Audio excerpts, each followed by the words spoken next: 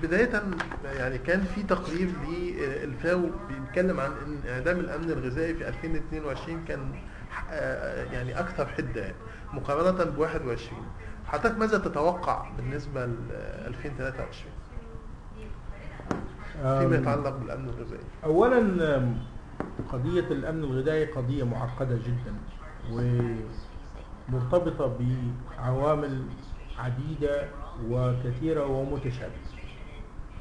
السنوات الأخيرة بالنسبة للمنطقة العربية، منطقة الشرق الأوسط وشمال أفريقيا، مرت بعدة أزمات ربما بعضها نكبات في العقد الأخير أو ما يقرب من العقد الأخير ل10 سنوات. مطلع هذه الأزمات كانت الأزمة الاقتصادية العالمية 2007-2008. تبعها مباشرة مرحلة ما يعرف بالربيع العربي اللي أدخلت المنطقة كلها في أزمة اقتصادية أغلب المنطقة لم تخرج منها حتى الآن. أزمة استقرار سياسي واستقرار اقتصادي واستقرار اجتماعي نتج عنها تحول ديموغرافي كبير جدا، هجرة داخلية وهجرة خارجية إلى كل الدول سواء كان دول الجوار أو الدول الأوروبية. وطبعا كان ده كله له أثر مباشرة على قدرة هذه الدول في الاستمرار في إنتاج الغذاء بشكل مستدام.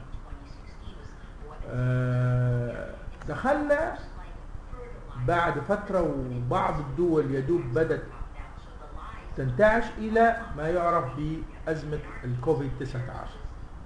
أزمة الكوفيد 19 رجعت العالم كله كام سنة للوراء، لأنه سلاسل الإمداد تقريبا شبه شلت بالكامل، وقدرة الأراضي الزراعية على الإنتاج هبطت بشكل كبير، وقدرة التسويق الداخلي والتسويق الإقليمي والتسويق الدولي ما تبعها زيادة في ارتفاع الأسعار نتيجة الطلب على الغذاء بشكل طبيعي وقلة توفير الغذاء. مع دخول العالم في مرحلة المحاولة، ولن أقول التعافي لأن العالم ما زال لم يتعافى من أزمة كوفيد 19، المحاولة في التعافي من أزمة كوفيد 19 دخل العالم في أمرين مهمين جدا. أولهم بداية ظهور آثار التغير المناخي بشكل واضح جدا.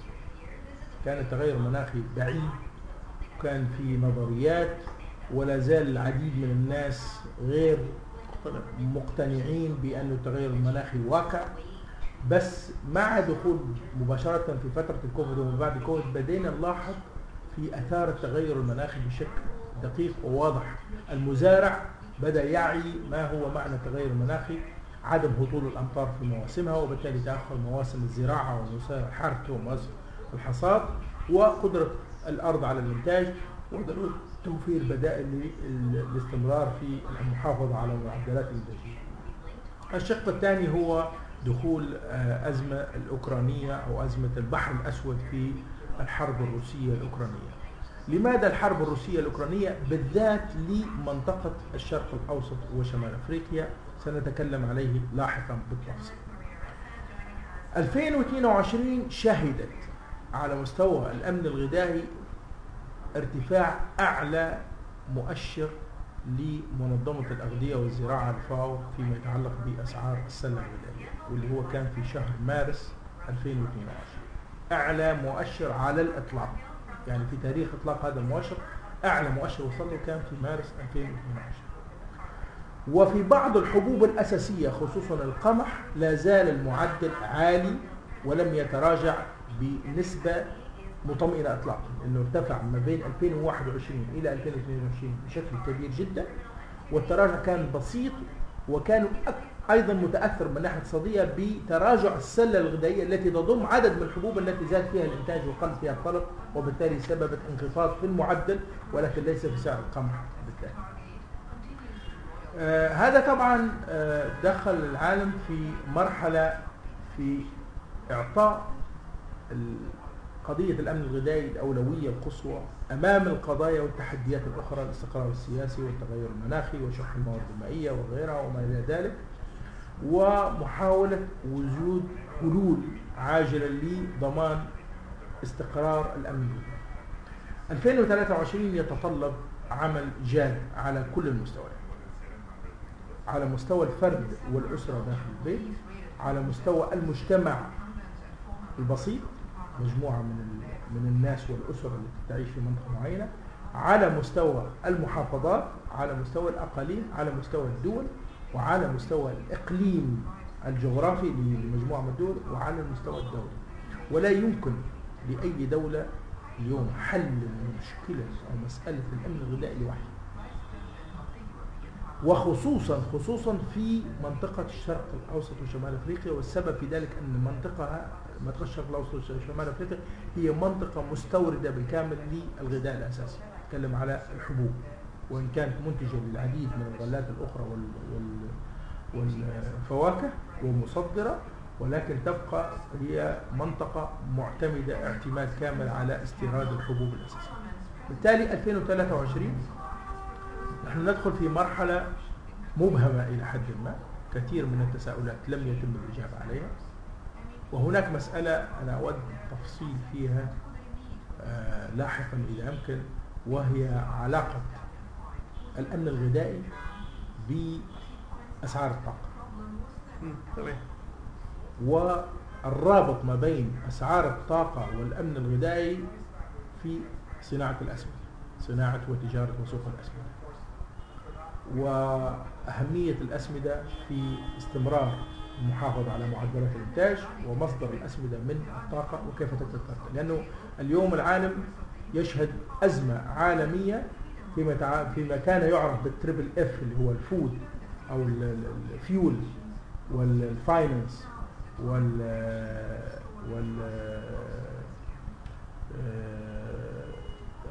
نذكر الآن التريبل اف في 2008 كانت. فاليوم يتجه إلى أزمة الغذاء والطاقة والمال. تمام. فاينانس فود اند فيول اليوم، بس كان في السابق يتكلم على أزمة الطاقة والمال، ولم يكن الغذاء ضمن منظومة الأزمة العالمية. فهنا الموضوع سألتني على تطلعات 2023. توقعاتي أنه لا أتوقع أن تكون 2023 أفضل من 2022 التي هي كانت الأسوأ في المراحل الماضية كلها تقريبا في عقد من الزمن من 10 سنوات.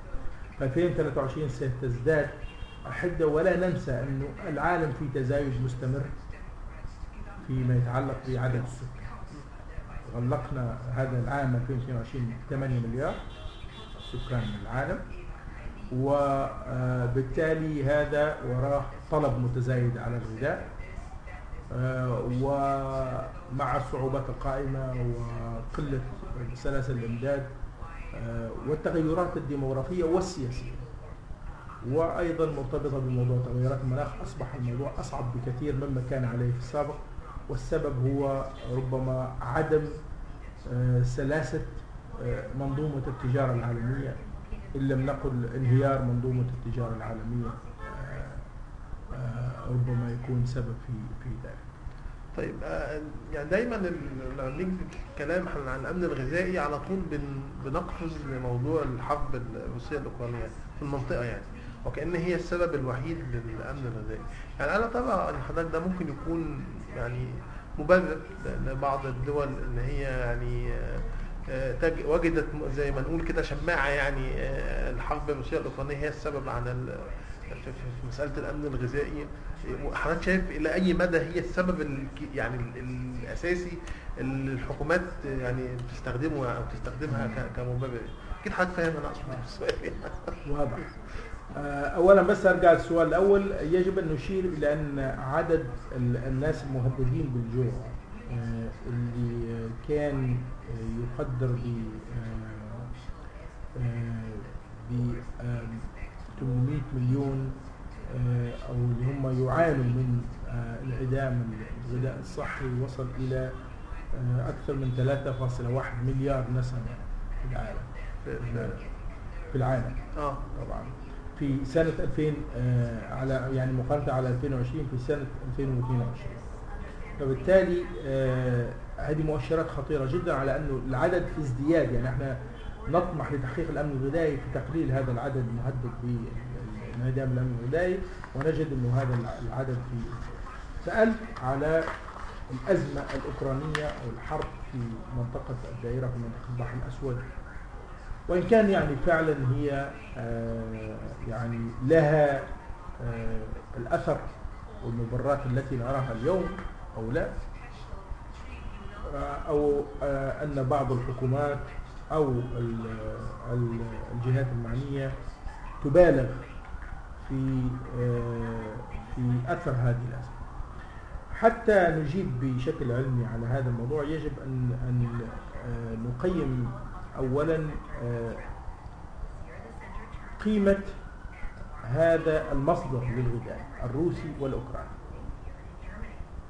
روسيا وأوكرانيا مجتمعتين يزودان العالم ب30% من حاجة العالم في الحشرة. نحن نتكلم على سلة عالمية في معدلات عالمية، هم الاثنين بس مجتمعتين 30%. ثلث إنتاج العالم يأتي من هاتين الدولتين. هذا طبعا رقم كبير جدا. قبل هذه الأزمة كانوا الاثنين تحديدا بالتفصيل يزودون العالم أو يزودان العالم ب30% من حاجة العالم من القمح، و20% من حاجة العالم من الذرة. هي الذرة أساس العلف الحيواني ليؤثر في أسعار لحوم الدواجن وغيرها من كل اللحوم، لأن الذرة هي الأساس في تحديد سعر أسعار الأرض. أيضا لا ننسى أنه الاتحاد الروسي هو أكبر مصنع ومصدر للأسمدة بجميع أنواعها، سواء كان أسمدة الفسفور والنيتروجين والبوتاس. وهذا طبعا يؤثر بشكل مباشر في أسعار الأرض. بالنسبة لمنطقة الشرق الأدنى وشمال أفريقيا هي الوضع أسوأ بكثير من باقي العالم. نتكلم على 30% من حاجتهم، في الواقع يوفران أكثر من 70% من حاجة المنطقة العربية. والسبب في ذلك هو القرب الجغرافي لهذه المنطقة من المنطقة العربية، وسهولة سلاسل الإمداد البحرية من منطقة البحر الأسود عبر مضيق البوسفور إلى البحر المتوسط. وبالتالي أصبح هو البديل الأمثل والأكثر جدوى اقتصادية لكل الدول العربية في توفير الحبوب الأساسية. تزامن المواسم، هو بديل أفضل من الهند وبديل أفضل من الأرجنتين وأفضل من البرازيل التي تكبد الكثير من المصاريف لتوفير نفس السلع. إذا كان العالم إجمالا يستقبل 30% أو يعتمد على روسيا وأوكرانيا في توفير 30% من حاجة الغذاء، فالمنطقة العربية تعتمد على أكثر من 70%، في دول تصل إلى 90% في المنطقة العربية في بعض السلع والحبوب من روسيا ومن أوكرانيا. وبالتالي هنا في اعتماد كامل المنطقة على هذه المنطقة البحر الأسود وعلى هاتين الدولتين، وبعض الدول المجاورة لها مثل بلغاريا ورومانيا اللي هي تقع في نفس المنطقة. بالتالي هذه الحرب نتج عنها شقين. الشق الأول هو الضرر الواقع على أوكرانيا وعدم قدرتها على استمرار الإنتاج والمناولة والتصدير، والضغوطات والحصار الواقع على روسيا في إيقاف تصديرها من المنتجات. بالتالي أصبح الدولتين عاجزتين أو غير قادرتين على الاستمرار في إمداد حاجة العالم من الغذاء. وهنا طبعا عندما يتم هذا الأمر بشكل مفاجئ يكون من الصعب جدا إن لم يكن من المستحيل على كثير من الدول الاستجابة بشكل سريع للتعويض. تزامن هذا الأمر مع أمرين هامين حدثا مباشرة بعد الحرب الأوكرانية. واللذين كانت سببهم الرئيسي هي الحرب الدائرة في البحر الأسود. أولهما الهند التي وفرت بديل مناسب لكثير من الدول العربية بحكم العلاقات الجيدة السياسية وبحكم نوعا ما سلاسة الإمداد من المحيط الهندي إلى المنطقة العربية عبر البحر الأحمر. أعلنت إيقاف تصدير الحبوب بالكامل نتيجة تأخر مواسم الأمطار مباشرة بعد، وكان السبب هو تخوف الهند من ازدياد الطلب والحاجة على المنتجات الحبوب الهندية، وبالتالي ربما تعرض الهند نفسها إلى مجاعة ومشكلة ونقص في الغذاء، فأمرت بإيقاف التصدير. الشق الآخر في هذه المسألة كان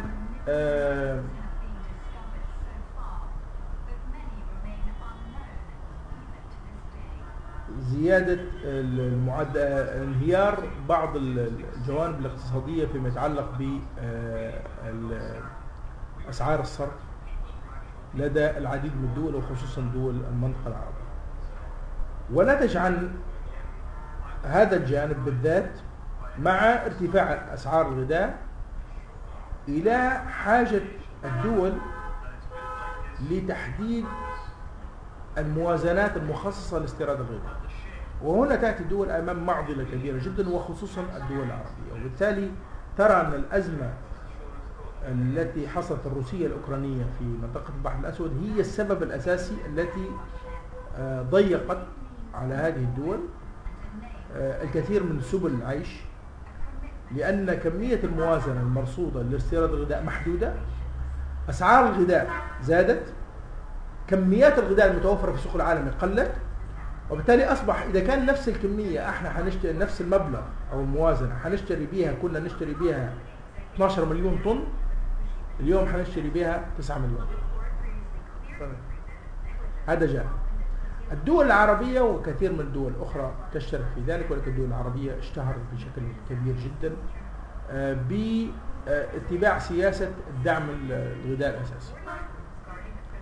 وبالتالي الآن الدولة أو خزانة الدولة أمام معضلة كبيرة في الاستمرار في زيادة قيمة الدعم، لأنه أسعار الحبوب الأساسية في الغذاء الأساسي وخصوصا العيش ومشتقات القمح والذرة والعلف الحيواني في زيادة قيمة الدعم، لأن هناك زيادة في السوق العالمي وأصبحت التكلفة أعلى، مقابل الإبقاء على سعر هذه السلع الأساسية في السوق المحلي أو الحفاظ عليها في نفس المعدل. نحن نعرف مدى حساسية أسعار السلع الأساسية وخصوصا الغذاء الأساسي مثل الخبز والعيش والعلف الحيواني وغيره، وبالتالي تصبح الدول تحاول أن تحافظ على، يعني تبقى أمام معضلة، يا إما يصحب ذلك ارتفاع في دخل الفرد، وارتفاع دخل الفرد ليس أمر سهل جدا، لأنه احنا لا نتكلم على موظفي الدولة والمؤسسات العامة والمؤسسات الرسمية التي ممكن أن ترفع مرتبها، نتكلم على القطاع الخاص وجزء كبير منه من العمل اليومي وغيره، اللي يجب أن ينهض الاقتصاد بالكامل حتى يزيد دخل تلك الفئة التي تمثل عدد كبير جدا، ربما تفوق 50% من القوى العاملة داخل الدولة. فبالتالي هذه الصعوبات الاقتصادية بتضع عبء كبير جدا وضغط متزايد على موازنات الدول التي سوف لن تستطيع الاستمرار فيها بمدى بعيد. امتصاص الأزمة الأوكرانية الروسية تم بالدرجة الأولى من خلال تقريبا سياسة واحدة، هي كانت سياسة، وربما كان أزمة كوفيد-19 مؤشر أو جرس إنذار مبكر للتحضير لهذه الأزمة. ساعد العديد من الدول منها مصر والأردن وبعض الدول الخليجية إلى زيادة القدرة الاستيعابية للمخزون الاستراتيجي، بناء الصوامع وقدرة التخزين. فكانت الدول مع انفتاح التجارة وسلاسة التجارة ونوع من الاستقرار والثقة في السوق العالمية كانت لا تحتفظ بأكثر من 3 أشهر كحد أقصى من المخزون الاستراتيجي من الحبوب الأساسية. في فترة كوفيد-19 الكثير من الدول ومنها مصر زادت قدرتها التخزينية والاستيعابية إلى 6 أشهر. الآن الكثير من الدول تسعى إلى مد هذه القدرة إلى 9 أشهر أو سنة. طبعا هناك صعوبات كبيرة جدا، لأن هناك رأس مال كبير جدا يجب أن يدفع في بناء هذه البنية التحتية الهائلة لبناء شبكة كاملة للتخزين. وأيضا هناك جوانب فنية صعبة وحرجة، وربما في بعض المراحل تصبح خطيرة لأن لها علاقة بسلامة الغذاء. الغذاء المخزن بعد فترة معينة ربما يطور نوع من الفيروسات والبكتيريا والأمراض والأفلاتوكسينز، فيحتاج إلى ظروف تخزين دقيقة. ربما تخزن غذاء مكلف مئات الملايين وممكن أن يفقد ويتم التخلص منه لأن يصبح غير صالح للاستهلاك البشري. فبالتالي هناك سلاح ذو حدين، هناك مصروفات وانفاقات متزايدة مع زيادة مدة التخزين وصعوبات وتحديات يجب التعامل معها. الأزمة الروسية الأوكرانية مرت بعدة مراحل بعد تقريبا الآن غلق السنة تقريبا على مرور هذه الأزمة. المرحلة الأولى كانت هو الانقطاع الكامل، وهنا عانت الكثير من الدول، ولكن بقت هذه الدول تتعامل من خلال المخزون الموجود لديها، وبعض الدول تبادلت بعض المخزون. الدول التي لديها فائض قامت بمساعدة بعض الدول الأخرى، خصوصا دول الجوار والأقاليم المتوزعة في مناطق العالم. أيضا بعض الدول الأخرى التي لديها القدرة على زيادة الإنتاج قامت بزيادة الإنتاج. فلاحظنا احنا البرازيل والأرجنتين زادت في إنتاج الذرة، وهذا كان السبب الرئيسي في تخفيض السعر السلة الغذائية العالمية بعد شهر مارس نتيجة ازدياد هذه الإنتاجيات. ولكن على النقيض قامت بعض الدول مثل الهند بإيقاف التصدير نتيجة تأخر مواسم الأمطار وخوفها من الدخول في أزمة غذاء محلية، وبالتالي هناك بعض المتناقضات. أيضا منظومة التجارة العالمية أصبح فيها نوع من التحديات والصعوبات في موضوع الغذاء، فأصبح الغذاء غير متوفر. الآن نتكلم على غير متوفر وغير مقدور على شرائه، التكلفة غير، ويبقى اللي هو قدرة الفرد على الوصول هذا الغذاء التي تأتي الدولة من خلال منظومات الدعم للغذاء الأساسي. هذه الفترة أعطت، أو المرحلة الأولى أعطت فترة معينة للدول لامتصاص الأزمة، ربما بدون الدخول في مصاريف مباشرة، ولكن أصبحت كل الدول تحت قلق شديد جدا. ماذا بعد ذلك؟ من أين سنأتي بالغذاء؟ فأصبحت نوع من المفاوضات الجديدة التي أخذت شكل آخر أو نمط آخر استفادت منه الدول من درس هذه الأزمة، أولا في عدم الاعتماد على مصدر واحد للغذاء، فأصبح كل الدول تبحث على تنوع المصادر ما بين مصادر ليست في نفس المنطقة، حتى تضمن أنه لا يمكن أن يحصل نفس المشكلة في نفس المنطقة في آن واحد. فأصبح هناك توجهات أو سياسات تختلف عن السابق. الشق الثاني بدأت بعض المحاولات، ومنها وأشهرها المحاولة التي قادتها الأمم المتحدة برئاسة الأمين العام المتحدة وبوساطة من تركيا وبعض الدول الأخرى مع روسيا وأوكرانيا للسماح بإعادة تصدير بعض المخزونات الأوكرانية والروسية للوصول بها إلى الأسواق. وإلى حد ما هذه المرحلة أحدث نوع من الانفراج نتج عنه تراجع أسعار الغذاء والسلع الأساسية كما رأينا مؤخرا في السنة الماضية. ولكن لا يوجد هناك انفراج واضح في هذه الأزمة. الأزمة بدأت تمتد لأنها دخلت الآن أو ستدخل قريبا في شهر فبراير عامها الثاني، وبالتالي سيكون أضرارها كبيرة، والتعافي منها والعودة إلى ما قبل الأزمة سيحتاج أو يتطلب وقت أطول وموارد أكبر.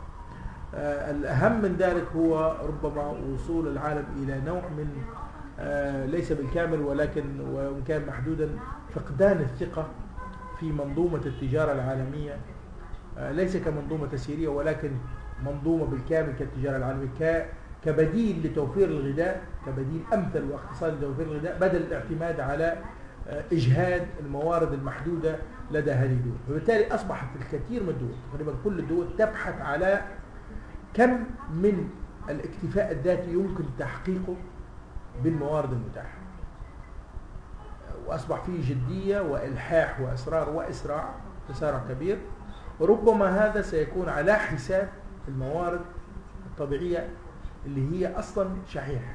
خصوصا لما نتكلم على مورد المياه، نتوقع أن يكون هناك زيادة في استهلاك الموارد المياه الجوفية لزيادة حجم الزراعة، لتعظيم أو تكثيف الإنتاجية ومعدلات الإنتاجية الداخلية أو المحلية لدى الدول، لضمان نوع من الاستقرار وإن كان محدود. الآن الدول اللي كانت تعتمد ب70 و80 و90% على الاستيراد بالكامل يقول لك لا، أنا هستهدف في خلال السنة سنتين القادمتين على الأقل إنتاج 50% من حاجتي من الغذاء محليا. فهذا سيغير منظومة أو خارطة العالم فيما يتعلق بتجارة الحبوب، وأيضا سيؤثر بشكل مباشر على الموارد الموجودة والمتاحة.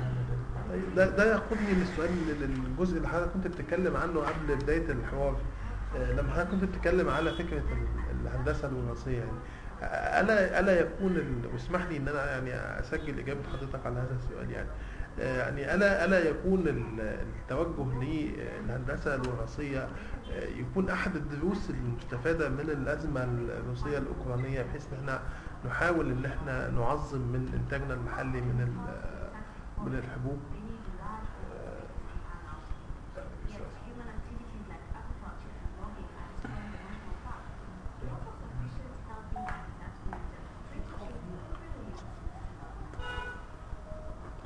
أولا بالنسبة لموضوع الهندسة الوراثية وبصفة عامة الجوانب العلمية أو الدراسات العلمية المتقدمة التي تساعد في زيادة وتعظيم الإنتاج الزراعي، لا يمكن اليوم الاستمرار في تحقيق معدلات الإنتاج المطلوبة للغذاء بدون إدخال الدراسات والأبحاث العلمية في الزراعة، وفي أيضا تصنيع الغذاء ومحاولة الاستفادة من كل ما هو منتج من الأرض والموارد الطبيعية سواء كانت الأرض والماء.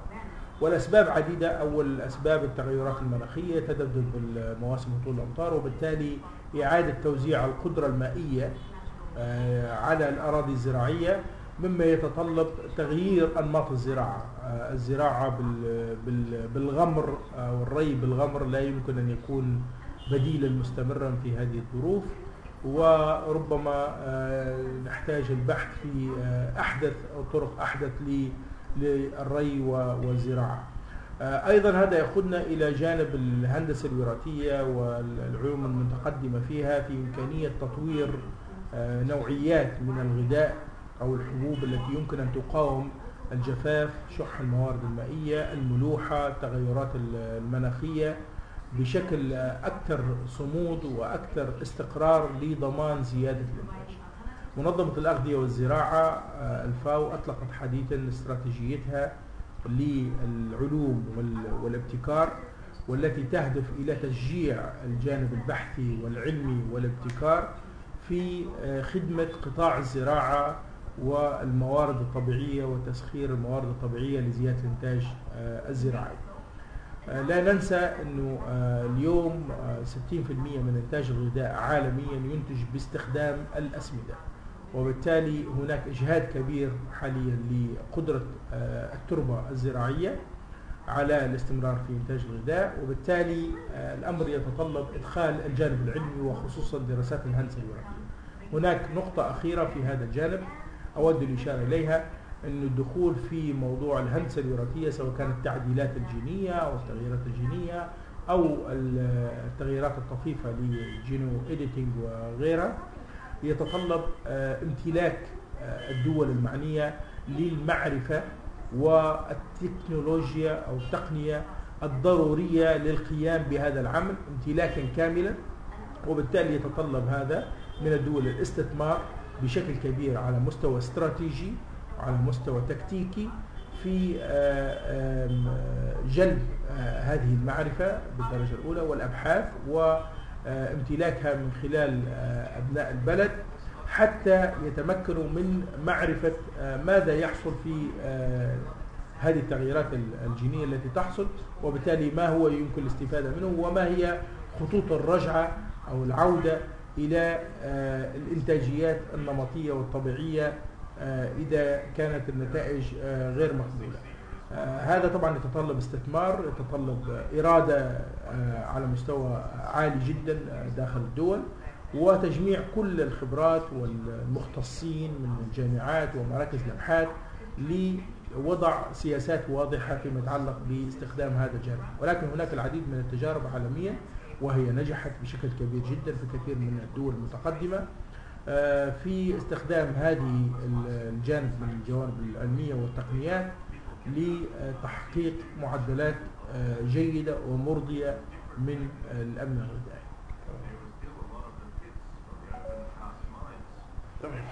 تمام. شريط شغال في شريط يعني.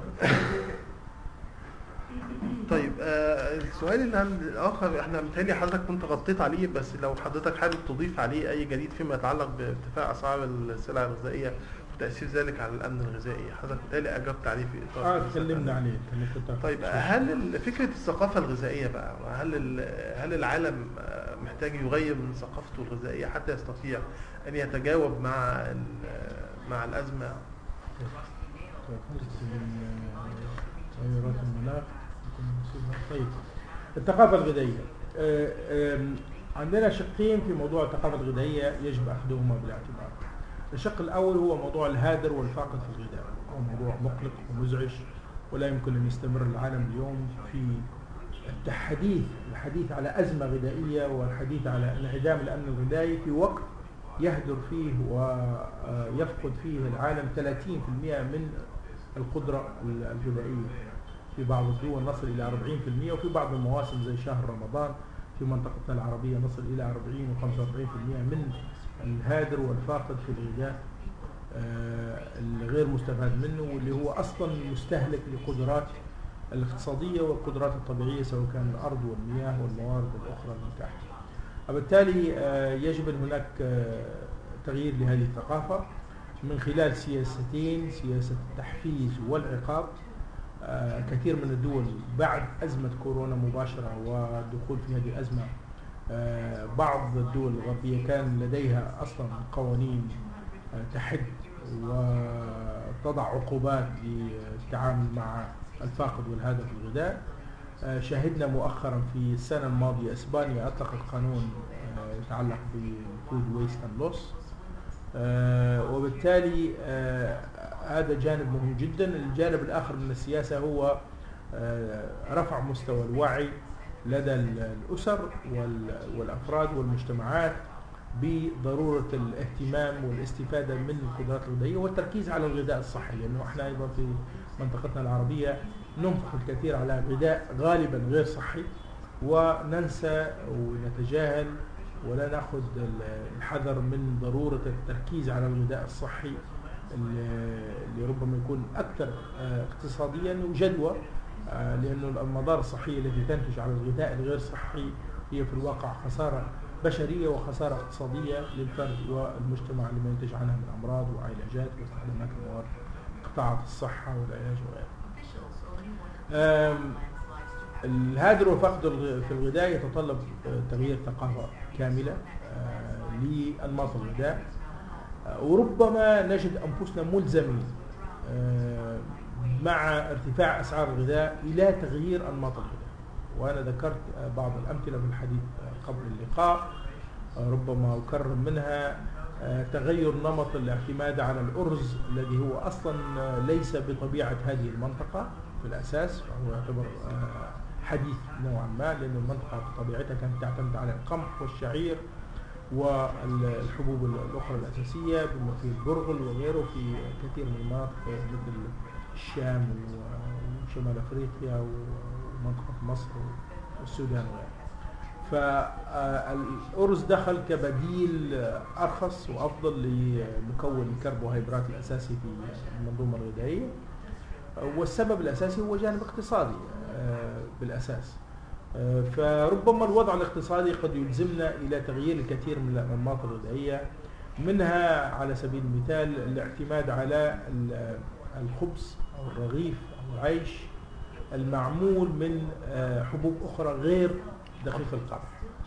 يعني يبقى القمح هو الأغلى حاليا وهو الأكثر حدة في استخدام الموارد المائية والتربة، وبالتالي ربما الاتجاه إلى بعض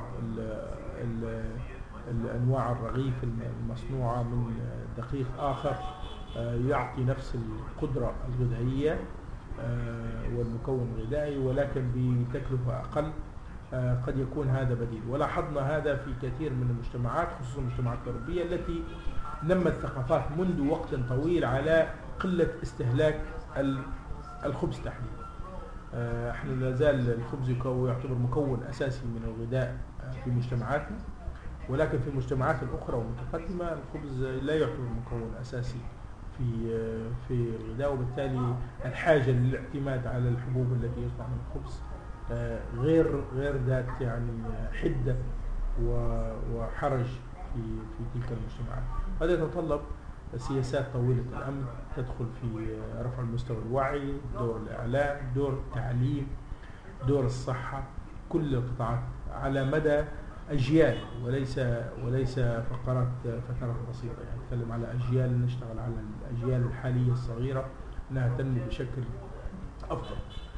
تجد من الأشياء التي تسترعي الاهتمام السكر مثلا، استخدام سكر الطعام.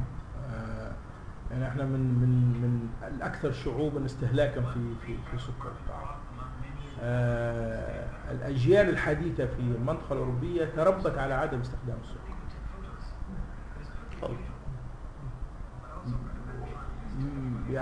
يعني مستحيل تلاقي أحد في أوروبا من النوادر، وغالبا حيكون جاي أصله من المنطقة بتاعنا، يشرب شاي أو قهوة بسكر إطلاقا.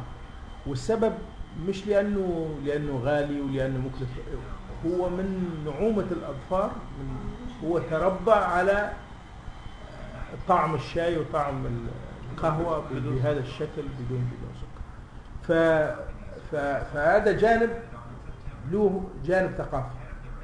احنا بنستهلك كمية كبيرة جدا من السكر وبندفع فواتير كبيرة جدا من الأمراض والأضرار اللي نعانيها من سوء استخدامنا في هذا الشيء. طيب كانت إيكاردا كانت عملت مبادرة اللي هي إنتاج رغيف خبز بيخش في الشعير، يعني بيبقى نسبة كبيرة منه من الشعير مدعم بنسبة أقل من القمح. هل ده ممكن يكون أحد الحلول لمسألة الثقافة الغذائية وتغيير الثقافة الغذائية لأن يتم تبني مثل هذه الأنماط من رغيف الخبز؟ هذه الدراسة قامت بها إيكاردا بدعم من الفاو. نعم. الفاو دعمت الدراسة للإيكاردا لتقوم بها لصالح مصر، تحديدا للسوق المصري، لتحديد قدرة أو إمكانية التقليل من استهلاك القمح لصناعة رغيف العيش بخلطه بنسب أخرى من الحبوب الأخرى منها الدخن والشعير، لأنها حبوب عندها قدرة على الصمود في النمو في الظروف الجافة والظروف المالحة. وكان في نجاح كبير وكان فيه تجارب ناجحة في هذا الجانب. يبقى ونحن نرجع لموضوع الثقافة. والثقافة كما ذكرت تبنى بجانبين، بجانب التحفيز وأيضا بجانب الإلزام عندما يكون هناك مؤشرات علمية واضحة على مدى استفادة المجتمع بالكامل من هذا النمط. ربما فتح الأسواق في هذا الجانب قد يعطي جانب كبير لتشجيع هذا المنحى أو الاتجاه في استخدام أنواع جديدة من رغيف الخبز أو رغيف العيش. وفي نظري أنه لو فتحت الأسواق ووجد هذا الرغيف بسعر أقل من السعر العادي حيصبح له سوق عاجلا أم آجلا. بص حضرتك فتح الأسواق هنا داخليا يعني إن هو يبقى فيه يعني الأسواق فيه أسواق خاصة موجودة، في أسواق خاصة موجودة. والسبب الذي لا يمكن لهذا النوع لو لم يدخل في منظومة رغيف العيش الرسمية، لأنه رغيف العيش الرسمي هو مدعوم، فبالتالي لا يمكن لأي رغيف آخر ينافس هذا إذا لم يكن مدعوم. فإما أن يدخل في منظومة الدعم وهنا يصبح في إلزام على المستهلك أنه يستهلك نوع من الرغيف ربما هو غير متقبله بشكل أو آخر. وحتى إن كانت الأبحاث العلمية والدراسات تثبت أنه هو أكثر صحة، مش بس اقتصادا، هو أكثر صحة لأنه نسبة الفايبر أو الألياف فيه كبيرة جدا. ومذاقا مذاقا مقبولة. مقبولة ولا يغير المذاق. يعني هي قصة في أوروبا الخبز الأسمر المصنوع من الشعير أغلى من الخبز القمح. بإذن هي مسألة ثقافة. لأنه هو صح وأغلى من القمح، والناس تفضل هو الخبز الأسمر حتى ما في خبز يفضلوا لأنه أكثر صحة يعني أو أكثر فائدة. وبعدين أيضا الثقافة معتمدة على الظروف. يعني أنا أعطيك مثال من بلدي، من ليبيا. احنا نعتمد على الشعير أكثر من القمح باعتبار الشعير هو نبات صحراوي. في الخبز عندنا خبز الشعير موجود كامل، شعير كامل، وينصح فيه لكل مرضى السكر واللي عندهم السمنة والكل، لأنه هو غني جدا بالفايبر، كل الفايبر هو عنده نفس قدرة البروتين ولا يختلف في الطعم كثيرا على الخبز القمح العادي. فهي موضوع الثقافة طبعا. يعني احنا اخذنا العيش والخبز باعتبار السلعة الأساسية والأكثر حساسية، ولكن هو ينطبق على اللبس، وينطبق على السيارات، وينطبق على كل مناحي الحياة. يعني الأساس فيها هي المنافسة العادلة. فإذا توفرت السلعة بسعر منافس ولم تغير كثير في مذاق وخواص هذه السلعة في حسب احتياج المستهلك، بالطبيعة المستهلكين سيتجهون بهذا الجانب. يبقى طبعا موضوع الدعم موضوع معقد جدا، وهو الكثير من الدول الآن ومنها مصر تسعى إلى تقليل الدعم. يعني مصر أخذت خطوات كبيرة جدا في حد الدعم على فئات محدودة الدخل مثلا. تقليل الدعم من كثير من السلع. يعني الدعم بيشمل الوقود وبيشمل الخبز والعيش والعلف الحيواني وغيره، لأن كان الزيت والسكر والشاي وكثير من الأشياء كانت فحد قائمة السلع المدعومة والحد أصلا من كمية الدعم وغيره من هذا يتطلب طبعا يعني خطوات لا بأس بها، ودراسات مش بس يعني صحية، أيضا اقتصادية وسياسية حتى تتمكن الدول من وضع هذه السياسات بشكل جيد. ولكن نتوقع أنه أنماط استهلاكنا لبعض المكونات الأساسية في الغذاء سيتغير في المرحلة القادمة.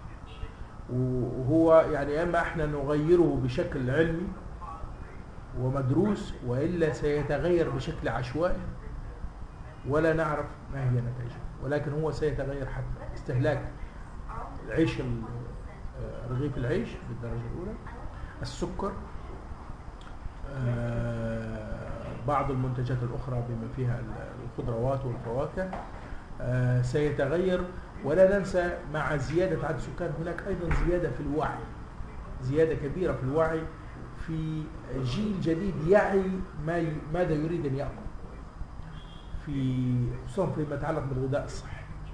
هناك الآن خيارات الناس كانت تأكل فقط لأنه موجود على طاولة الأكل، الخضار وغيره.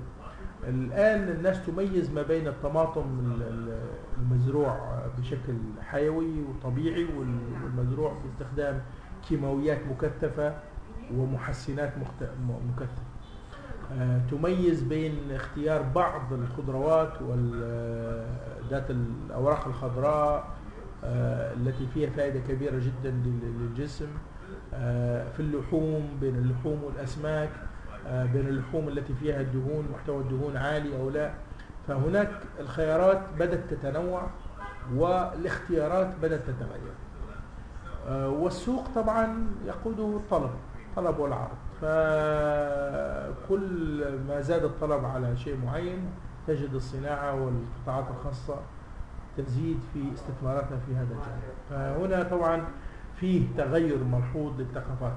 احنا لا نذهب بعيدا، ناخذ اللبن او الحليب. الحليب يعني لو رجعنا بمعدل ليس ببعيد، يعني نقول عقدين من الزمن، 20 سنة 25 سنة، كان كل اعتمادنا على الحليب هو الحليب الطازج. الحليب الطازج اللي هو في اليوم يوم الاستهلاك هو جاي من المزرعة. ده كان ممكن لما كانت المزارع في حوالين المدن. الآن أصبح مستحيل. المزارع يا إما على بعد مئات الكيلومترات، يا إما أصلا مش موجودة في الدولة، أصلا هي موجودة في دولة أخرى وتصدر. فبالتالي دخلت تقنيات في الصناعة تمكن تصبير الحليب من المبستر إلى المعقم إلى طويل الأجل إلى الحليب خالي من الدهن والنصف دسم والكامل الدسم. فأصبح في خيارات كثيرة، وأصبح فتغير الآن أنماط الحليب. نادر جدا ما تجد غالب الناس قائمين على الحليب الطازج اللي هو حليب اللي من المزرعة.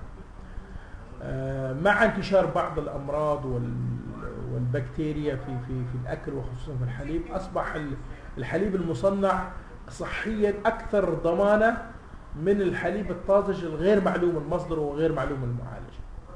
فأصبح هناك التحفظ، وهذا طبعا يواكب زيادة وعي الناس أيضا وأولياء أمور الأولاد وغيرهم اللي يعتمدوا على الحليب على أهمية صحة الأبناء. وهذا ينطبق على كل المنتجات الغذائية الأساسية. فبالتالي تغير الثقافة هو أمر يحدث مع الزمن. فهناك مجالين: إما إحنا نترك الموضوع يذهب بشكله النمطي والعشوائي، ويأخذ أشياء أو منحنيات أو اتجاهات قد لا يكون لها نفع على البلد وعلى المجتمع، أو أن احنا نضعها بشكل علمي مدروس ونحاول أولا نسرع بها بدل ما احنا ننتظر التحول العشوائي يحصل في خلال عقد أو عقدين من الزمن. ممكن تحصل التغيرات في سنوات قليلة، 4-5 سنوات. تقوم الدولة بتوفير 30-40% من فاتورة الغذاء فيها، وتوفير فاتورة الصحة. احنا بنربط الموضوعين ببعض. توفير فاتورة الصحة لأنك بتركز بشكل علمي مدروس على الغذاء الصحي. فيجب تغيير الثقافة للإنفاق أكثر على الغذاء الصحي، خصوصا متعلق بالفواكه والخضروات الأساسية، والتقليل من الإنفاق على الغذاء الغير صحي المعتمد على الكربوهيدرات الأساسية وغيرها. فيبقى موضوع الثقافة موضوع شائك ويتطلب طبعا دراسات، وبالدرجة الأولى تنسيق. أنا ذكرت قطاعات كثيرة: الصحة والتعليم والإعلام وكل الصحافة وكل قطاعات يجب أن يكون فيها تنسيق. طيب، فيما يتعلق بقى بالتغيرات المناخية ودورها في تعميق أزمة الأمن الغذائي والحلول بقى اللي الفاو ممكن تكون بتقدمها للقصة دي. التغيرات المناخية طبعا نحن نعلم أنه والآن نتحسس أن هناك تغييرات آثار مباشرة وملحوظة على التغيرات المناخية على نمط الحياة بصفة عامة، وخصوصا قطاع الزراعة وإنتاج الغذاء. والسبب الأساسي هو الجفاف، الفيضانات، تذبذب وعشوائية مواسم الغذاء ما بين مواسم الحصاد ومواسم الزراعة ومواسم الإنتاج. وبالتالي هذه الآثار أصبح لها ضرر كبير جدا على دورة الحياة الزراعية من تمهيد الأرض وتأهيل الأرض إلى وصول المحاصيل إلى المستهلك. فإحنا فيما يتعلق بالتغير المناخي يجب أن يكون عندنا القدرة لدعم منظومات الإنذار المبكر لتحسس وتحين كل المتغيرات المناخية بما فيها المعدلات المناخية سواء كان الرطوبة والجفاف وغيره، وأهمها طبعا الأمطار والعوامل الأخرى الجوية. التغيرات المناخية أثرت بشكل كبير جدا على كثير من الدول في الإقليم، ومصر ليست باستثناء. تزامنت في المنطقة العربية مع شح المواد المائية. المنطقة العربية حصتها للفرد الواحد أقل من 10 حصة الفرد في المتوسط العالمي، فهي المنطقة الأكثر تضررا فيما يتعلق بشح وندرة المواد الحيوية. 7 دول عربية تقع في قائمة الدول 10 عالميا الأكثر جفافا في العالم، 7 منهم في المنطقة العربية. وبالتالي هذا يجعلنا ملزمين بإيلاء اهتمام كبير جدا بقضية التغيرات المناخية، وبرز هذا جدا مؤخرا في استضافة جمهورية مصر العربية لقمة المناخ 27 اجتماع الدول الأطراف في اتفاقية التغير المناخي، الاتفاقية الإطارية، ووضع سياسات جديدة بما فيها صندوق الدعم للتعويض عن الضرر، وكذلك تفعيل صندوق المناخ الأخضر وبعض الآليات الأخرى التي تمكن الدول الهشة والمجتمعات الهشة من زيادة قدرة الصمود على مواجهة التغيرات المناخية. الجفاف هو أحد الكوارث التي تضرب الثروة الحيوانية والثروة الزراعية وتؤدي إلى فقدان الأراضي الزراعية بشكل سريع وكبير ومفاجئ، الفيضانات كذلك. فبالتالي وهذه كلها من أثار التغيرات المناخية، وبالتالي يتطلب تعاون إقليمي، تعاون دولي مكثف حتى تمكن الدول من مواجهة والصمود لهذه التأثيرات، خصوصا أن دول المنطقة تحديدا هي ليست دول مشاركة أو مساهمة في التغير الانبعاثات بقدر ملحوظ في التغيرات المناخية.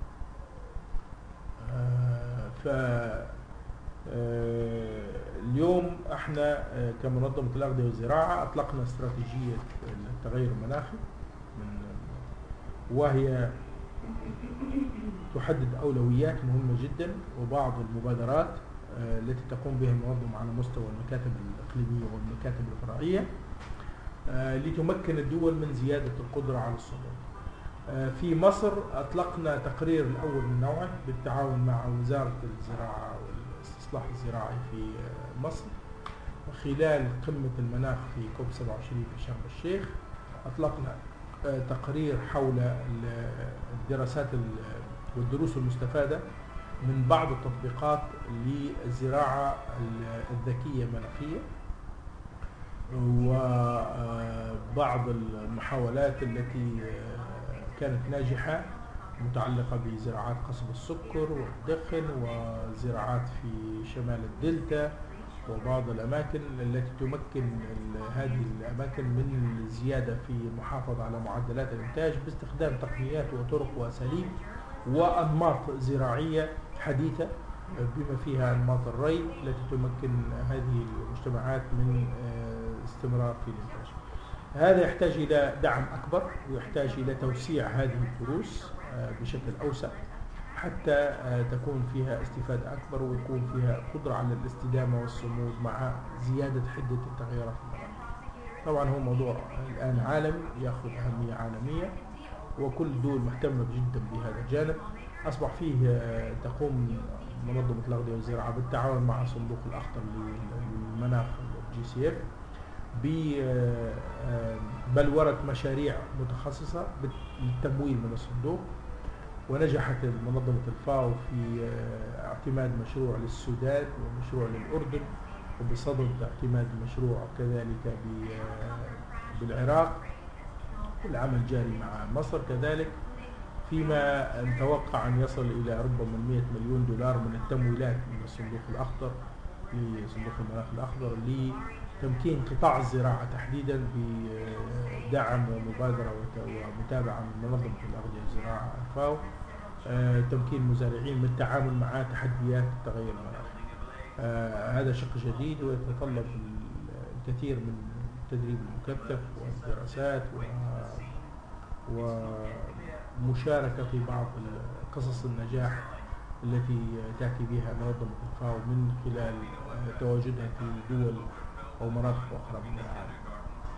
هل إقرار آلية التمويل والخسائر اللي هي الصندوق اللي هم اتفقوا عليها في كوب 27 يعني في حال هذا الصندوق أخذ آليات تنفيذية في كوب 28، هل ممكن إن الفاو يعني يكون، ما أعرفش إيه التصور يعني، بس هل ممكن يكون هناك نصيب للمزارعين، دعم المزارعين باعتبارهم متضررين من التغيرات المناخية؟ طبعا هذا يعتمد بالدرجة الأولى على آليات عمل الصندوق، ولكن خلي ربما أشير على هذه النقطة. احنا لو أخذنا أكبر صندوق تمويلي الآن في العالم هو صندوق المناخ الأخضر، اللي هو نتج عن اتفاقية باريس في 2015 في كوب 21، وحدد مستهدف سنوي يصل إلى 100 مليار دولار، 100 مليار دولار تمويلات من الدول الغنية والدول الممولة والمانحة لدعم الدول المتوسطة والفقيرة متوسط الدخل لمواجهة تحديات المناخ. شق كبير جدا من 100 مليار، وان لم نصل الى عند الان الى 100 مليار سنويا، في احسن الاحوال وصلنا الى 70 او 80 مليار، وجه الى قطاع الزراعه وقطاع الموارد المائيه. شق كبير جدا من هذه التمويلات مخصص لقطاع الزراعه وقطاع الموارد المائيه بالتحديد، وايضا قطاع الغابات والغطاء النباتي. آلية عمل الصندوق تتمثل في اعتماد مؤسسات معينة كجهات تنفيذية معتمدة، Accredited Implementation Agencies، وكالات تنفيذ. الفاو على رأس هذه المنظمات، وهناك منظمات الأمم المتحدة الأخرى مثل UNDP واليونيب اللي تم اعتمادها أيضا. بالتالي الدول لا يمكن أن تذهب إلى صندوق المناخ الأخضر مباشرة لطلب التمويل بدون المرور عبر أحد المنظمات لتحديد محاور المشروع المطلوب تمويله. يعني لو مشروع زراعي ترجع للفاو مثلا، وهو كذلك. هناك طبعا اليونيدو، وهناك منظمات أخرى تعني بقطاع الصناعة وقطاع الطاقة وغيره من القطاعات الأخرى. فبيتم تحديد المشروع بتحديد احتياجات الدولة بالدرجة الأولى، ولكن الاعتماد على هذه المنظمات يقع في توحيد بعض المعايير. هذه المنظمات لديها كم هائل من الخبراء الدوليين على المستوى الدولي الذين يمكنهم مساعدة القدرات الوطنية لتحديد أولويات الوطنية فيما يتعلق بقطاع الزراعة، وبالتالي بلورتها في شكل مشروع يتم تقديمه للصندوق، وفي حالة اعتماده وفق متطلبات الصندوق يتم تمويله، وتشرف أيضا نفس المنظمة على تنفيذ هذا المشروع من خلال آليات تنفيذ دقيقة جدا. هو من أكثر الصناديق يعني دقة فيما يتعلق بإجراء المحاسبية والأكاونتابيليتي والتنفيذ.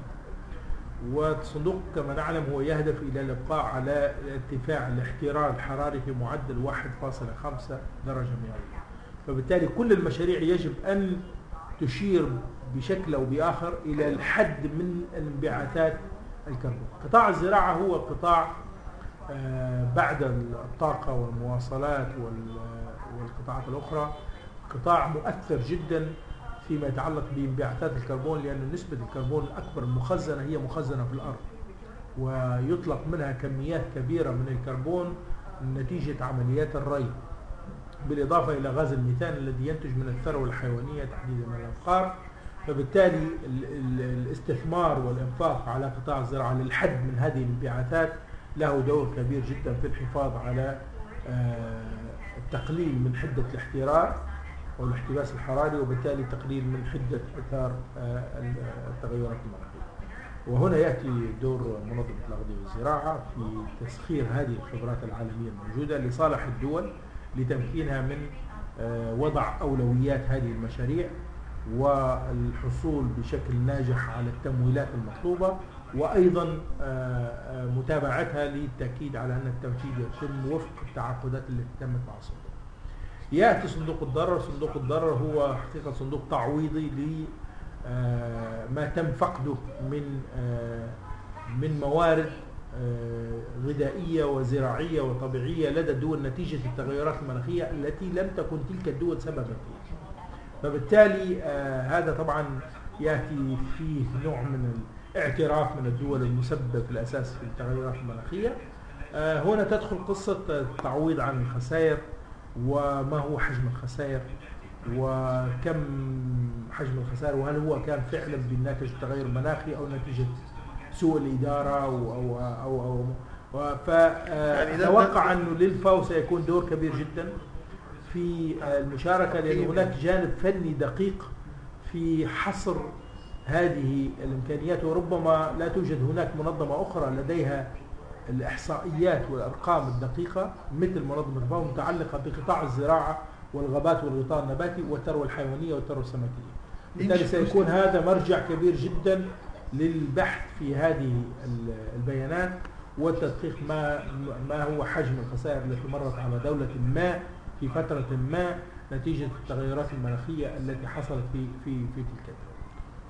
بس دي مش هتبقى فلوس للمشروعات للتعويض يعني هو التعويض مخصص ليس للفاقد، ولكن ما يعرف للتكيف، انه كيف يمكن لتلك الدولة وذلك القطاع ان يتكيف مع المتغيرات الجديدة لزيادة التنمية فيه. فهي سوف لن تكون مدفوعات مقابل شيء فقد، وإنما مدفوعات بقدر المفقود لضمان انه يكون هناك مستقبل ناجح. يعني انا اقول مش مثلا دولة ما تاخد الفلوس تقول انا لا، هو صندوق للتعويض عن الضرر، فهو يعني لازم يكون اللي هينفق او الفلوس دي هتنفق على مشروعات للتكيف. مش في المطلق يعني. لازم يكون ضروري يكون مخصص للتكيف والامتثال لموضوع التغيرات المناخية. كل هذه المبادرات والصناديق تأتي في نفس الإطار، أنها تحاول أن تقلل من زيادة الاحتباس الحراري بزيادة قدرة الدول على التكيف. البعض بيرى ان هو مع التغيرات المناخية ممكن هيبقى التحدي ان احنا مش هيبقى عندنا خيارات غذائية، يعني مش هيبقى عندي خيار ان انا اكل كذا او كذا وكذا، انا هيبقى عندي ان انا هاكل المتاح. يعني هل حضرتك بتتفق مع هذه الرؤية ان احنا يعني قد نكون مضطرين مستقبلا ان احنا لا ناكل سوى المتاح؟ ما انا ذكرت هذا في سؤالك يتعلق بتغيير الثقافة. تغيير الثقافة قد لا تكون خيار، فهي ليست خيار ان احنا جالسين. هو الثقافة عبارة عن نمط من الحياة تعود عليه الافراد والمجتمعات في معينة واتبعوه وتوارثوه. يتغير هذا النمط بتغيير الظروف وتغير الظروف المحيطة بالكامل. وهذا ينطبق على كل مناحي الحياة. ليس الأكل صحيح جزء رئيسي، ولكن يتعلق باللبس، يتعلق بالمواصلات، يتعلق بآليات التعليم، يتعلق بكل السكن. نرجع الخلف ونشوف الناس كانت أنماط السكن كيف، وتغيرت الأفكار وأصبحت أنماط السكن كيف. فبالتالي التغير في نظري في المرحلة القادمة سوف لن يكون، أو ثقافة التغير سوف لن تكون خيارا، وإنما إلزاما لما هو موجود ولما هو متاح. وسنجد أنفسنا، وهذا ما ذكرته، أن احنا نتغير عاجلا أم آجلا، لأنه لو تغيرنا عاجلا فهو احنا أمام الخيار، ونضع التغيير هذا بشكل منظم مدروس بحيث أن احنا نضمن نتائجه ومخرجاته، وإلا نتركه للقائم ونجد أنفسنا ملزمين ومجبرين على التغير لأشياء ربما لا نرغب فيها. تمام. طيب يعني لو أردت أن أنا يعني أضع 3 دول في منطقة الشرق الأوسط وشمال أفريقيا، حضرتك بترى اللي هي الأكثر دول إدراكا لمشكلة التغيرات المناخية وبتعمل على التكيف معها، أو بتضع أكثر دول تضررا أو لا أكثر دول إدراكا لحجم المشكلة وعملا على التكيف معها ووضع برامج تستطيع التكيف مع المشكلة 3 بس. لو حضرتك عايز تزود ده أعطيك أنا بدون مجاملة. ومبرراتك إيه يعني للدول من خلال الواقع. وربما أيضا يعني حتى أدخل في التفصيل عشان نعرف المبررات. الإدراك ليس بالضرورة يأتي من واقع الإدراك خلينا نقول الطوعي، إنما هو الإدراك الإجباري زي ما تكلمنا عنه. الإجباري اللي هو الظروف ألزمت وضغطت بشكل عام لتغيير الكثير من الأنماط التي تستجيب إلى تحديات تغير المناخ. الإدراك الإجباري يختلف على الإدراك اللي احنا من واقع الأبحاث والدراسات. وطبعا قلنا احنا هنغير، واحنا عندنا فرصة او الامكانية ان احنا ما نغيرش. لا، هي الظروف اجبرتهم. فهو الزام يعني، ومفيش بديل. بس الفرق فين؟ هنا يأتي يعني نضوج الإدراك. الفرق انه في هناك تجاوب سريع او مبكر، وفيه استقراء واستطلاع للأزمات والتعامل معها بشكل مبكر. وفي هناك متأخرين ومتأخرات اللي تم التعامل بعد الكارثة والأزمات ما حصلت وبدأ التعامل معها، ويكون هناك الضرر والتكلفة أكبر. أنا في تقييمي المتواضع أولى هذه الدول في المنطقة هي المغرب. المملكة المغربية قطعت شوط كبير جدا وكثير من الدول كان عندها محاولات، ولكن أتكلم أنا على المحاولات اللي هي كانت بشكل خلينا نقول sustainable أو مستدام مستمر. كثير من الدول عندها كثير من يا إما محاولات محدودة يا إما قطاعية بسيطة، وكانت تعاني من الاستمرارية، مبادرات واختفت. بس المغرب استثمارها في قطاع الزراعة، قطاع الموارد المائية في منظومات السدود وإدارة المياه، وقطاع الطاقة المتجددة. معروف أن أخذت السبق عالميا فيما يتعلق خصوصا في موضوع الطاقة المتجددة وتحديدا الطاقة الشمسية، لأن لديها إلى اليوم أكبر مزرعة للألواح الشمسية وإنتاج الطاقة الشمسية في العالم. تبعها بعد ذلك مصر ركزت على عصب الحياة وهو الماء، بغض النظر على كل المواضيع الأخرى السياسية المعروفة، ولكن مصر وعت وأدركت جيدا منذ وقت أنه اعتمادها على نهر النيل كمصدر أساسي للحياة والماء أصبح تهدده العديد من العوامل، بما فيها التغيرات المناخية، الزيادة في الطلب داخل مصر وزيادة السكان، أنماط الاستهلاك. مصر اليوم تعد في المنطقة الدولة الأولى التي تكرر ونجحت في تكرير المياه، إعادة استخدام المياه في الريسايكل. إنه مصر تكرر الماء للدرجة الرابعة 4 مرات، وتجمع كميات هائلة جدا من المياه التي يتم تكريرها وإعادة استخدامها للزراعة. أيضا مصر متجهة باتجاه سريع جدا في الإنفاق على شقين مهمين: زيادة التقنيات وتقليل تكلفة تحلية مياه البحر، لأنه لديها ساحلين مهمين، ساحل البحر الشمالي البحر المتوسط وساحل البحر الأحمر، وبالتالي سيكونان هذين المصدرين بديلان جيدان لتوفير كميات كبيرة جدا من المياه المطلوبة سواء كان للصناعة أو للجانب الحضري والسكني والجانب الزراعي.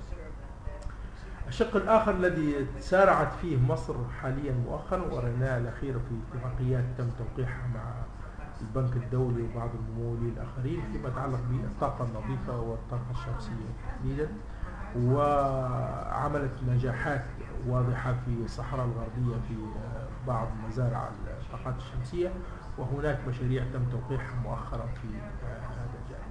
فهذا جانب أعطى لمصر دفعة كبيرة جدا مع التحديات سواء كان في حجم السكان وندرة الموارد المائية والطبيعة الجافة للدولة، مع ما مرت به المنطقة كلها بما فيها مصر من عدم استقرار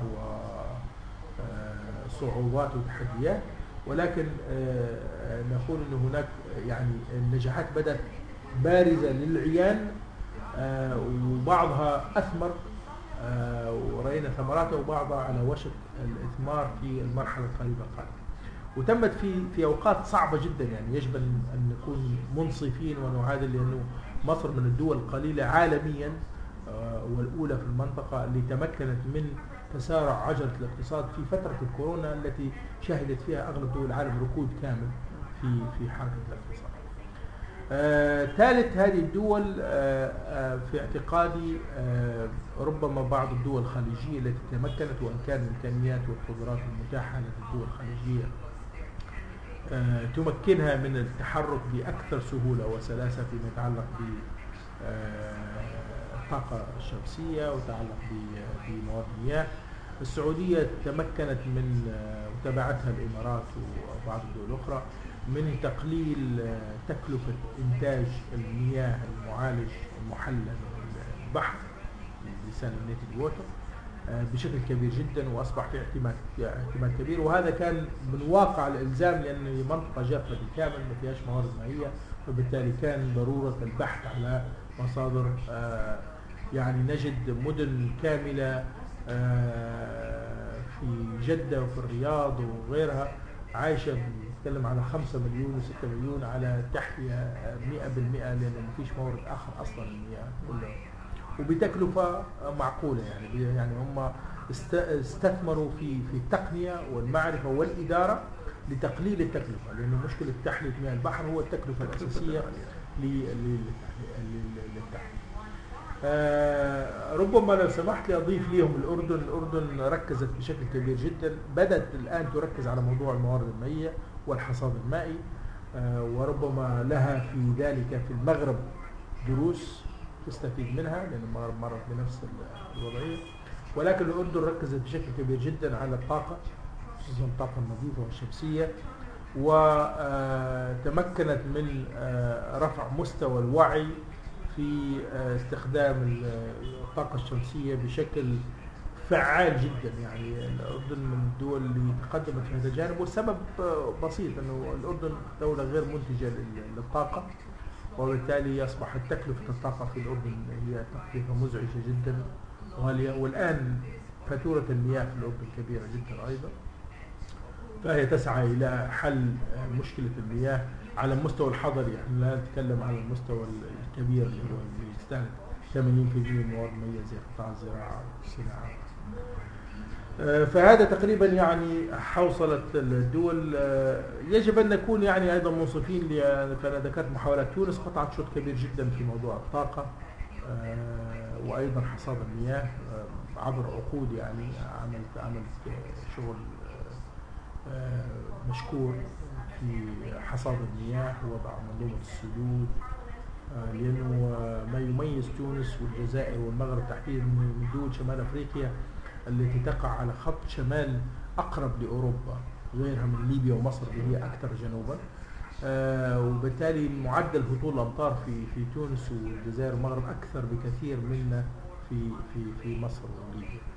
وسياساتها لحصاد المياه وضع خزانات المياه والسدود ومجاري المياه بدأت منذ فترة بعيدة، يعني من الستينيات ومن السبعينيات. هناك منظومات كاملة لوضع اللي هي لا زالت شغالة إلى عند اليوم. فهذا تقريبا يعني ما يمكن أن ألخص في الإجابة. طيب سؤالي الأخير هو أنا ما كنتش كاتبه الحقيقة، بس يعني هو جالي يعني صرت أسأله حضرتك. نزل عليك الوحي. فيما يتعلق يعني لو احنا حبينا ناخد دول المنطقة ان هي تشهد أزمات سياسية ودول وصراع، منهم ليبيا، يعني بما ان حضرتك ليبيا، إلى أي مدى هذه الصراعات بترى ان هي يعني مؤثرة أكثر على الأمن الغذائي في هذه ذكرت انه من الأسباب الرئيسية التي أضرت بالاستقرار منظومة الأمن الغذائي تغير المناخ، ندرة الموارد المائية، والنزاعات طويلة الأمد. النزاعات طويلة الأمد في المنطقة أضرت بالكامل بمنظومات الأمن الغذائي. ذكرت ليبيا، أنا أذكر يعني بدون حياد ليبيا كانت تصدر بعض أنواع الغذاء بما في ذلك الحبوب. عندها قدرات للإنتاج في المناطق الصحراوية لمشاريع كبيرة تقريبا انتهت اليوم، لا تنتج أي من الحبوب. ليبيا كانت تصدر منتجات الدواجن، أمهات الدواجن، كان يعني قليل من أمهات الدواجن كانت تصدر لتونس ولكثير من الدول في فترة معينة. الآن في شح في لحوم الدواجن، وهذا كله سببه النزاعات الداخلية المستمرة. النزاعات طبعا أول شيء بتقوم به هي بتسبب عدم استقرار سياسي. عدم الاستقرار السياسي ينتج عنه عدم استقرار إداري، لأن هيكل الدولة ومؤسسات الدولة تنهار، وبالتالي منظومات المتابعة والمراقبة تختفي وتشل عن الحق، وتفتح المجال لعشوائية السوق، ويصبح السوق لا تقوده قواعد وإجراءات سليمة، وبالتالي المؤسسات العلمية والاستشارية والبحثية يكون دورها معدوم، وإن كانت موجودة وتقوم بأبحاث بس هي غير مؤثرة في صناعة القرار نتيجة انعدام الوضع السياسي وغياب المؤسسات الضرورية لتفعيل هذه الدراسات ووضعها موضع التنفيذ، علاوة على أن غياب الدولة وعدم الاستقرار السياسي يقلل من قدرة الدولة على بناء علاقات تعاونية مع دول الجوار ودول المنطقة تمكنها من النهوض باقتصادها، فبالتالي يصبح المنظومة هشة وتصبح صعب التنبؤ بما يحصل. هذا كله يضع طبعا عبء كبير جدا على منظومة الأمن الغذائي. منظومة الأمن الغذائي مرتبطة بمؤسسات، هناك مؤسسة في ليبيا معروفة مؤسسة السلع الثمانية كان لديها خطة وعندها مخازن كبيرة جدا للتخزين والتصدير والمناولة. تقريبا جزء كبير جدا من هذه المنظومة انهارت ودمرت، فأصبح صعب جدا. الآن أصبح ضرورة الاستيراد وفق الاستهلاك وعدم القدرة على زيادة التخطيط لفترة طويلة لسنة أو سنتين أو غيرها. الإنتاج المحلي شبه اندثر، انتهى. فهذه كلها طبعا لها تأثير مباشر على المنظومة الغذائية وبالتالي تحقيق الأمن الغذائي. السوق الداخلي أصبح لا يخضع إلى أي معايير، هناك اضطرابات في أسعار المنتجات الأساسية، هناك مشاكل في التوزيع، هناك قصة حساسة متعلقة بالأمن الغذائي نفسه من ناحية السلامة الغذائية، سلامة الغذاء الذي يقدم للمواطن وللمستهلك في السوق في غياب الجهات الرقابية المعنية. فهذا أيضا يخلق جزء كبير جدا من الأزمة.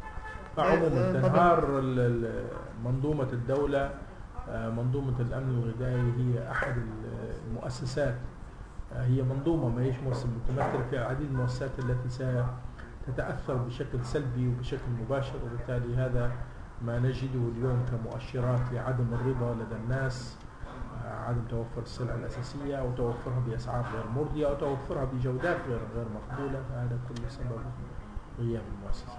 ينطبق ده على كل بقى الدول الأخرى، دول الصراعات الأخرى نفس ما يأتي هناك موجود في اليمن، موجود في سوريا، موجود في إلى حد ما بعض الدول بدأت يعني لا نستطيع أن نقول تتعافى، ولكن يعني تتحرك وإن كان ما زال ببطء شديد تجاه الاستقرار. العراق،